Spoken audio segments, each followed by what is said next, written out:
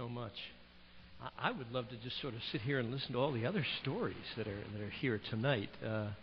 You folks have a very rich tradition, and I'm sorry I didn't find out about your church until fairly recently. Just exciting, the ministry that you've been involved in and the ministries that you've been supporting around the world. Well, I have a question. How was your time this afternoon? Did the Lord speak to you in any way? Now, I wish we had time to just sort of get some discussion going, talk about what the Lord might have said to you, what kind of things that you're thinking about. But I will promise this, over the next couple of weeks, I'm going to be praying for you in a special way. I get up at 4 in the morning, and before I go to have my swim at the YMCA, that starts at 5, I have some special prayer time. And I'm going to be praying for you. Maybe you didn't get your half hour today. Yeah, I know how busy things are, and you maybe didn't have that planned into your schedule, so it's like, well, that wasn't an option. Well, you're not off the hook. I'm going to keep praying for you, and you'll have my email, so if the Lord speaks to you in some way, and you'd like to have some dialogue about what the Lord is laying on your heart, I would love to continue that dialogue. I'm a guy who sticks around. I'm not too far away, and I would love to continue to encourage you in whatever ways God is laying on your heart to have an impact for the nations with a message of Christ. All right, well, that was this morning and this afternoon. Tonight, we are going to move on in our study in the book of Acts, and we're going to look briefly at the problems that resulted, in essence, from what our dear friend, the Apostle Peter, did. Peter was used of the Lord to open the door of the gospel to the Gentiles, to the people that his own people didn't like too much, but God loves. And God called him to open that door, and immediately after this, particularly through another rather unsavory character by the name of Saul, who also comes to faith, and then gets called to go specifically to the Gentiles as the apostle to the Gentiles, there begins to occur a change in the character of the church. Up until Acts chapter 10, the church is exclusively people of Jewish heritage, either Orthodox Jews or Samaritans. But beginning at chapter 10, a whole new group of people begins to flood into the church. And you know, that kind of a thing can be a little disconcerting, can't it? Let me just give you a quick example.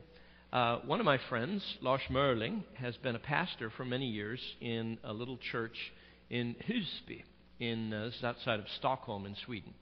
And it was a church with probably about 110 members, but kind of gradually trending down, you know, the kind of relentless secularism just, pounded into everybody's heads from grade school through college, through the media, through the movies. It's just absolutely, relentlessly nothing positive about the Christian faith ever gets said.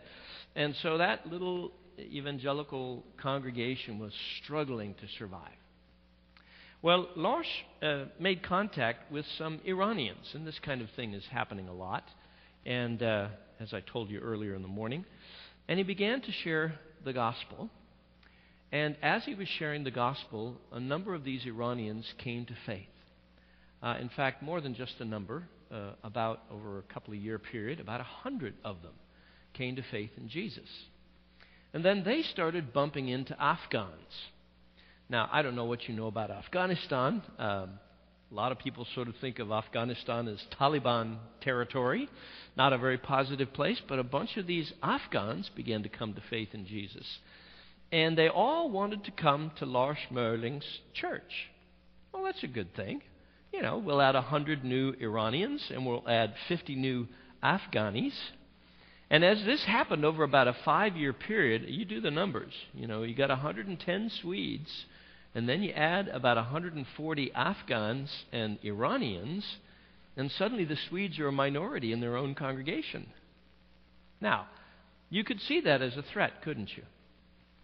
Or you could see it as an incredible opportunity that God has opened up to His church to reach the world and impact the nations with the message of Christ. But what kind of changes did that necessitate in the way we do church? By the way, I think that L'Arche found something very healthy, not only for his church, but also for the Iranians. And before we get into the Scripture, let me just tell you what one of the biggest problems is for the emerging Iranian Muslim background church. And it has to do with the fact that even though they've come to Jesus, their deep culture is still very Islamic. And leadership in Islam is dictatorial. It's exclusively dictatorial. It's based on the example of Muhammad himself, who was a dictator. As I mentioned to you, if you read through my book, you'll see that at the end. Muhammad essentially becomes a megalomaniac who is the mouthpiece of God, and no one can question him in any way, shape, or form. And this deep cultural tradition ingrained in people, like Iranians have been under Islam for 1,400 years. So it's deeply ingrained at the sort of the deepest levels of culture. So when an Iranian pastor, takes over the leadership of a congregation, he's used to being top dog, and everybody else is under him. And even more importantly, any young leadership rising up in the congregation is almost invariably regarded as a threat. Leadership is looking to take over my little empire here. And so what do these guys in top leadership do? They play whack-a-mole. You know whack-a-mole, don't you? There's a mole, whack it. There's another, whack it, whack it, whack it, whack it. Keep them from rising up. And what does that do? Well, it destroys the natural pattern for the development of new leadership that's essential in the church. One of the interesting things is when you bring together a large group of Iranians with Swedes who have a different pattern about leadership, they actually balance each other out. And the Iranians who are rising up in leadership don't feel as threatened by others because they're in a multicultural congregational setting. So sometimes when a whole bunch of people flood into a church that aren't quite like you, it's not only good for you, it's good for them. Do you get my point? Sometimes the idea of a multicultural congregation that really shows us what heaven is going to be like can be something that's very healthy because it balances out weak points in the different individual cultures that are represented in the congregation. So, let's get back to the Scriptures. And as you know, Gentiles began to flood into the church. And so the Jewish percentage in the congregations probably gradually began to shrink from being 100% to being 90%. Well, that's not a threat. 10% Gentiles. I don't mind that. Some token Gentiles in the congregation, that's cool. And then it was like 80-20, and yeah, it's a kind of a struggle because they like to do things a little differently, and I've even heard they've been eating bacon for breakfast. What are we supposed to do about that? What will we do with our potlucks? What happens if somebody brings the wrong kind of food to the potluck? And then when it gets to be 70-30 or maybe even worse 60-40, and you realize that eventually you're not going to be in control of your own church, what happens then? Well, there are those who come along and say, these new people, they need to be like us. They need to behave like us. They need to be doing the things that we do. They need to come over to our side. And the question that arises then is, what kind of a canyon are you going to dig between the people that want to come to Jesus and your church? What kind of a canyon do you want to dig? Well, let's take a look at the passage, and it's a fairly lengthy passage. Forgive me, I love to read contexts, and you really don't get the understanding as well from occasional one or two verses. So let's read the context together here and see what happens. Beginning at verse 1. Some men came down from Judea to Antioch and were teaching the brothers, unless you are circumcised according to the custom taught by Moses, you cannot be saved. This brought Paul and Barnabas into sharp dispute and debate with them. So Paul and Barnabas were appointed, along with some other believers, to go up to Jerusalem to see the apostles and elders about this question. Conflict in the church. Ever run into this? If you've been around for a while, you've seen quite a few things like this, I'm sure. The church sent them on their way, and as they traveled through Phoenicia and Samaria, they told how the Gentiles had been converted. This news made all the brothers very glad. When they came to Jerusalem, they were welcomed by the church and the apostles and elders, to whom they reported everything God had done through them. Then some of the believers who belonged to the party of the Pharisees stood up and said, "The Gentiles must be circumcised and required to obey the law of Moses." And by the way, lest you think that these are just kind of really narrow-minded and bigoted sort of people, read through the Old Testament a little bit. I mean, what does it say about people who aren't circumcised? They should be cut off from the people of God. You see, this has got some foundation. It's got some stuff in the Old Testament. This isn't, somebody way out there in some kind of crazy thinking. These are people who are people of the Word, and there is no New Testament at this point. Remember that. There is only Old Testament to look at. And I can really understand why these people would say this. It seems to have a foundation, doesn't it? The apostles and elders met to consider this question. After much discussion, Peter got up and addressed them. "Brothers, you know that some time ago God made a choice among you that the Gentiles might hear from my lips the message of the gospel and believe. God, who knows the heart, showed that He accepted them by giving the Holy Spirit to them, just as He did to us. He made no distinction between us and them, for He purified their hearts by faith.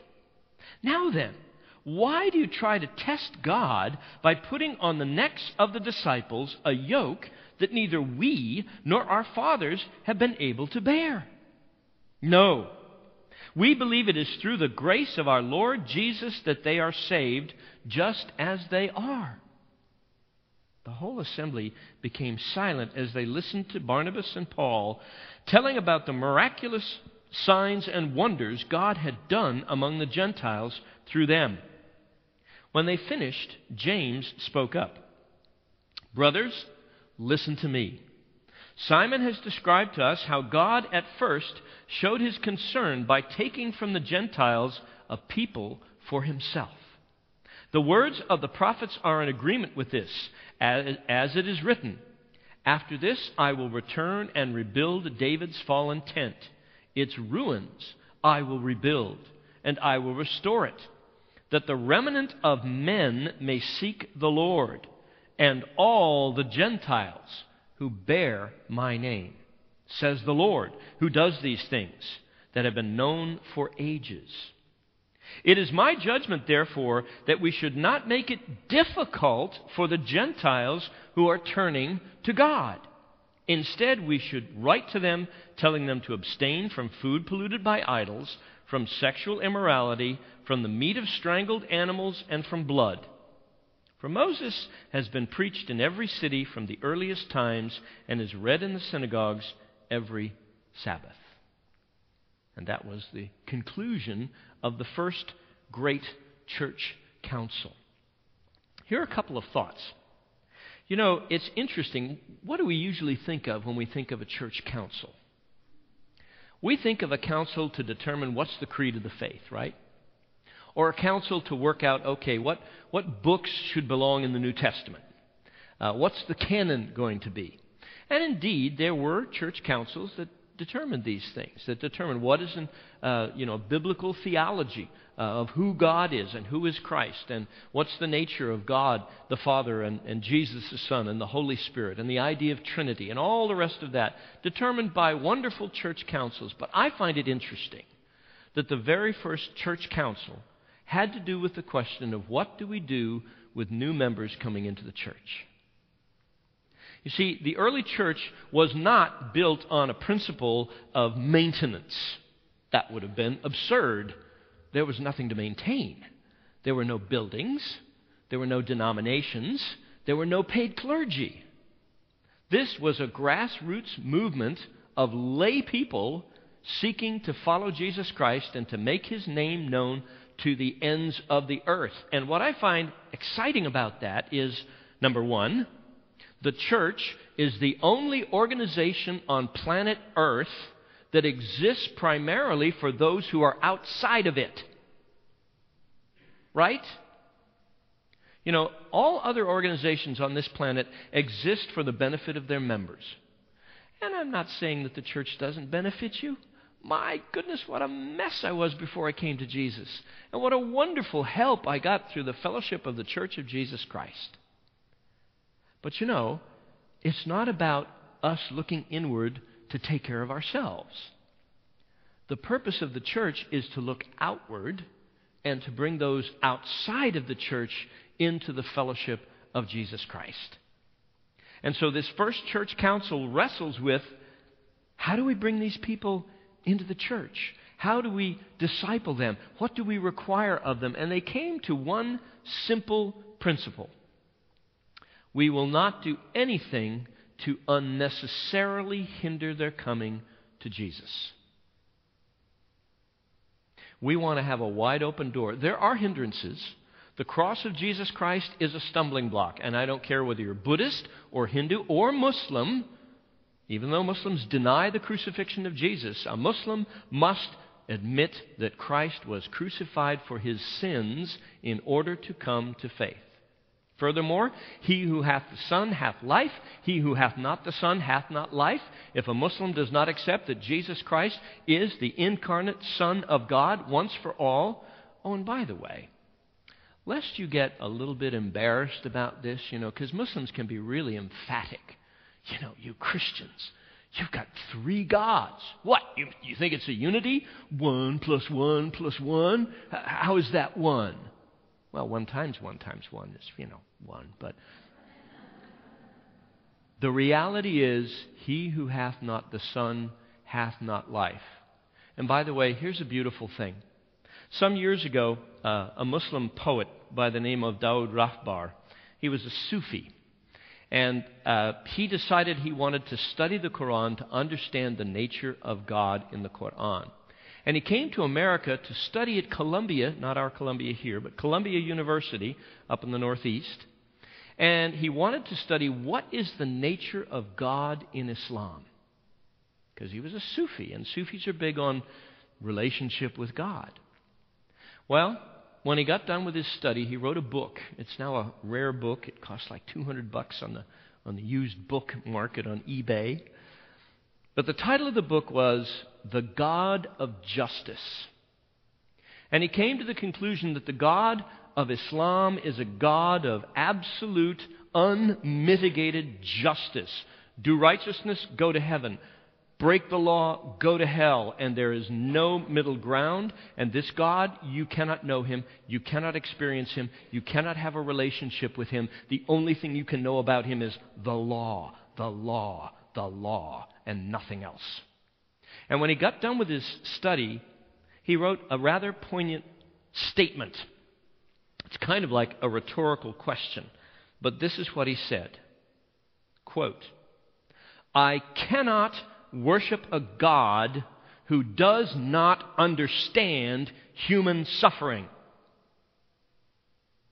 Now, what do we have in Jesus? A God who in the flesh experiences human suffering. And in fact, Hebrews says an almost incredible thing. It says he learned obedience by the things he suffered. I don't know how that works. How does God learn something? Well, experientially, you may know something intellectually, but God experienced it in Christ. And therefore he understands us. Therefore we can know him. Therefore we can have experience of him. Therefore we can have a relationship with him. And friends, this is a message Muslims desperately, desperately, desperately need. So preach Jesus Christ, the Son of God, sent to suffer for sinners, and in that process to fully understand us and to love us as we are. This is a revolutionary message for Muslims. So, yes, there are stumbling blocks. There are things you have to go through. But does that mean that we need to put unnecessary stumbling blocks? For this group that we see here, some people were saying they've got to be circumcised, they've got to keep the kosher laws, they've got to do all this other stuff and be just like us. Then we'll be comfortable with them. Well, I need to conclude for tonight, and I just want to give you a more practical application. Let's imagine now that we're back in, well, actually, we don't have to imagine that. We're here. Orangeburg, South Carolina. Do you suppose there are any Hispanic trailer parks in Orangeburg or in the county? I would virtually guarantee you there are. If you go to Pelion, South Carolina, I haven't done demographic research on you folks and your situation, but I have done it in Pelion, South Carolina, and there are 3 Hispanic trailer parks in Pelion, South Carolina, all of them within a stone's throw of an evangelical church. If you go into those evangelical churches, for the most part, they are not even aware that there is a trailer park there, or if there is, they're not particularly interested. Now, when God puts people who don't know Jesus within a stone's throw of your church, is there a calling for you to ask the question, Lord, what would you have me do? Now, I realize that there are some issues here. You know, the first thing that any normal person would say, well, I don't speak Spanish. So what am I supposed to do to read? They can't come into our church because we're in English. And there's a chasm there. Cross over that chasm to get into church. You almost have to be an English speaker. And then, who amongst us can minister amongst them? I don't think I know anybody here who speaks Spanish. Well, ask yourself the question, is it necessary to salvation that you speak English? Is it necessary to salvation that you have to come to this particular English language service? Are these requirements that are written, in Holy Writ? This is how you get saved. Well, you all kind of smile and you say, well, yeah, no, we're not required to do that. We're not required to make them cross that kind of a canyon to come to us. But then what are we supposed to do? We're not experts. We're not missionaries. We don't speak the language. So I thought to myself, if you really want to reach this Hispanic trailer park, and by the way, I'm just doing this as an example out of the blue. I don't even know, what the situation is here. But supposing you wanted to do a Sunday school in a Hispanic majority trailer park, what would you do to do that? Well, first of all, it might involve you prayer walking through the trailer park and just saying, Lord, we talked this morning about baby steps because you really don't know where this is leading. You don't know where this is going. But, I can pray and I can walk and ask the Lord, lead me to people.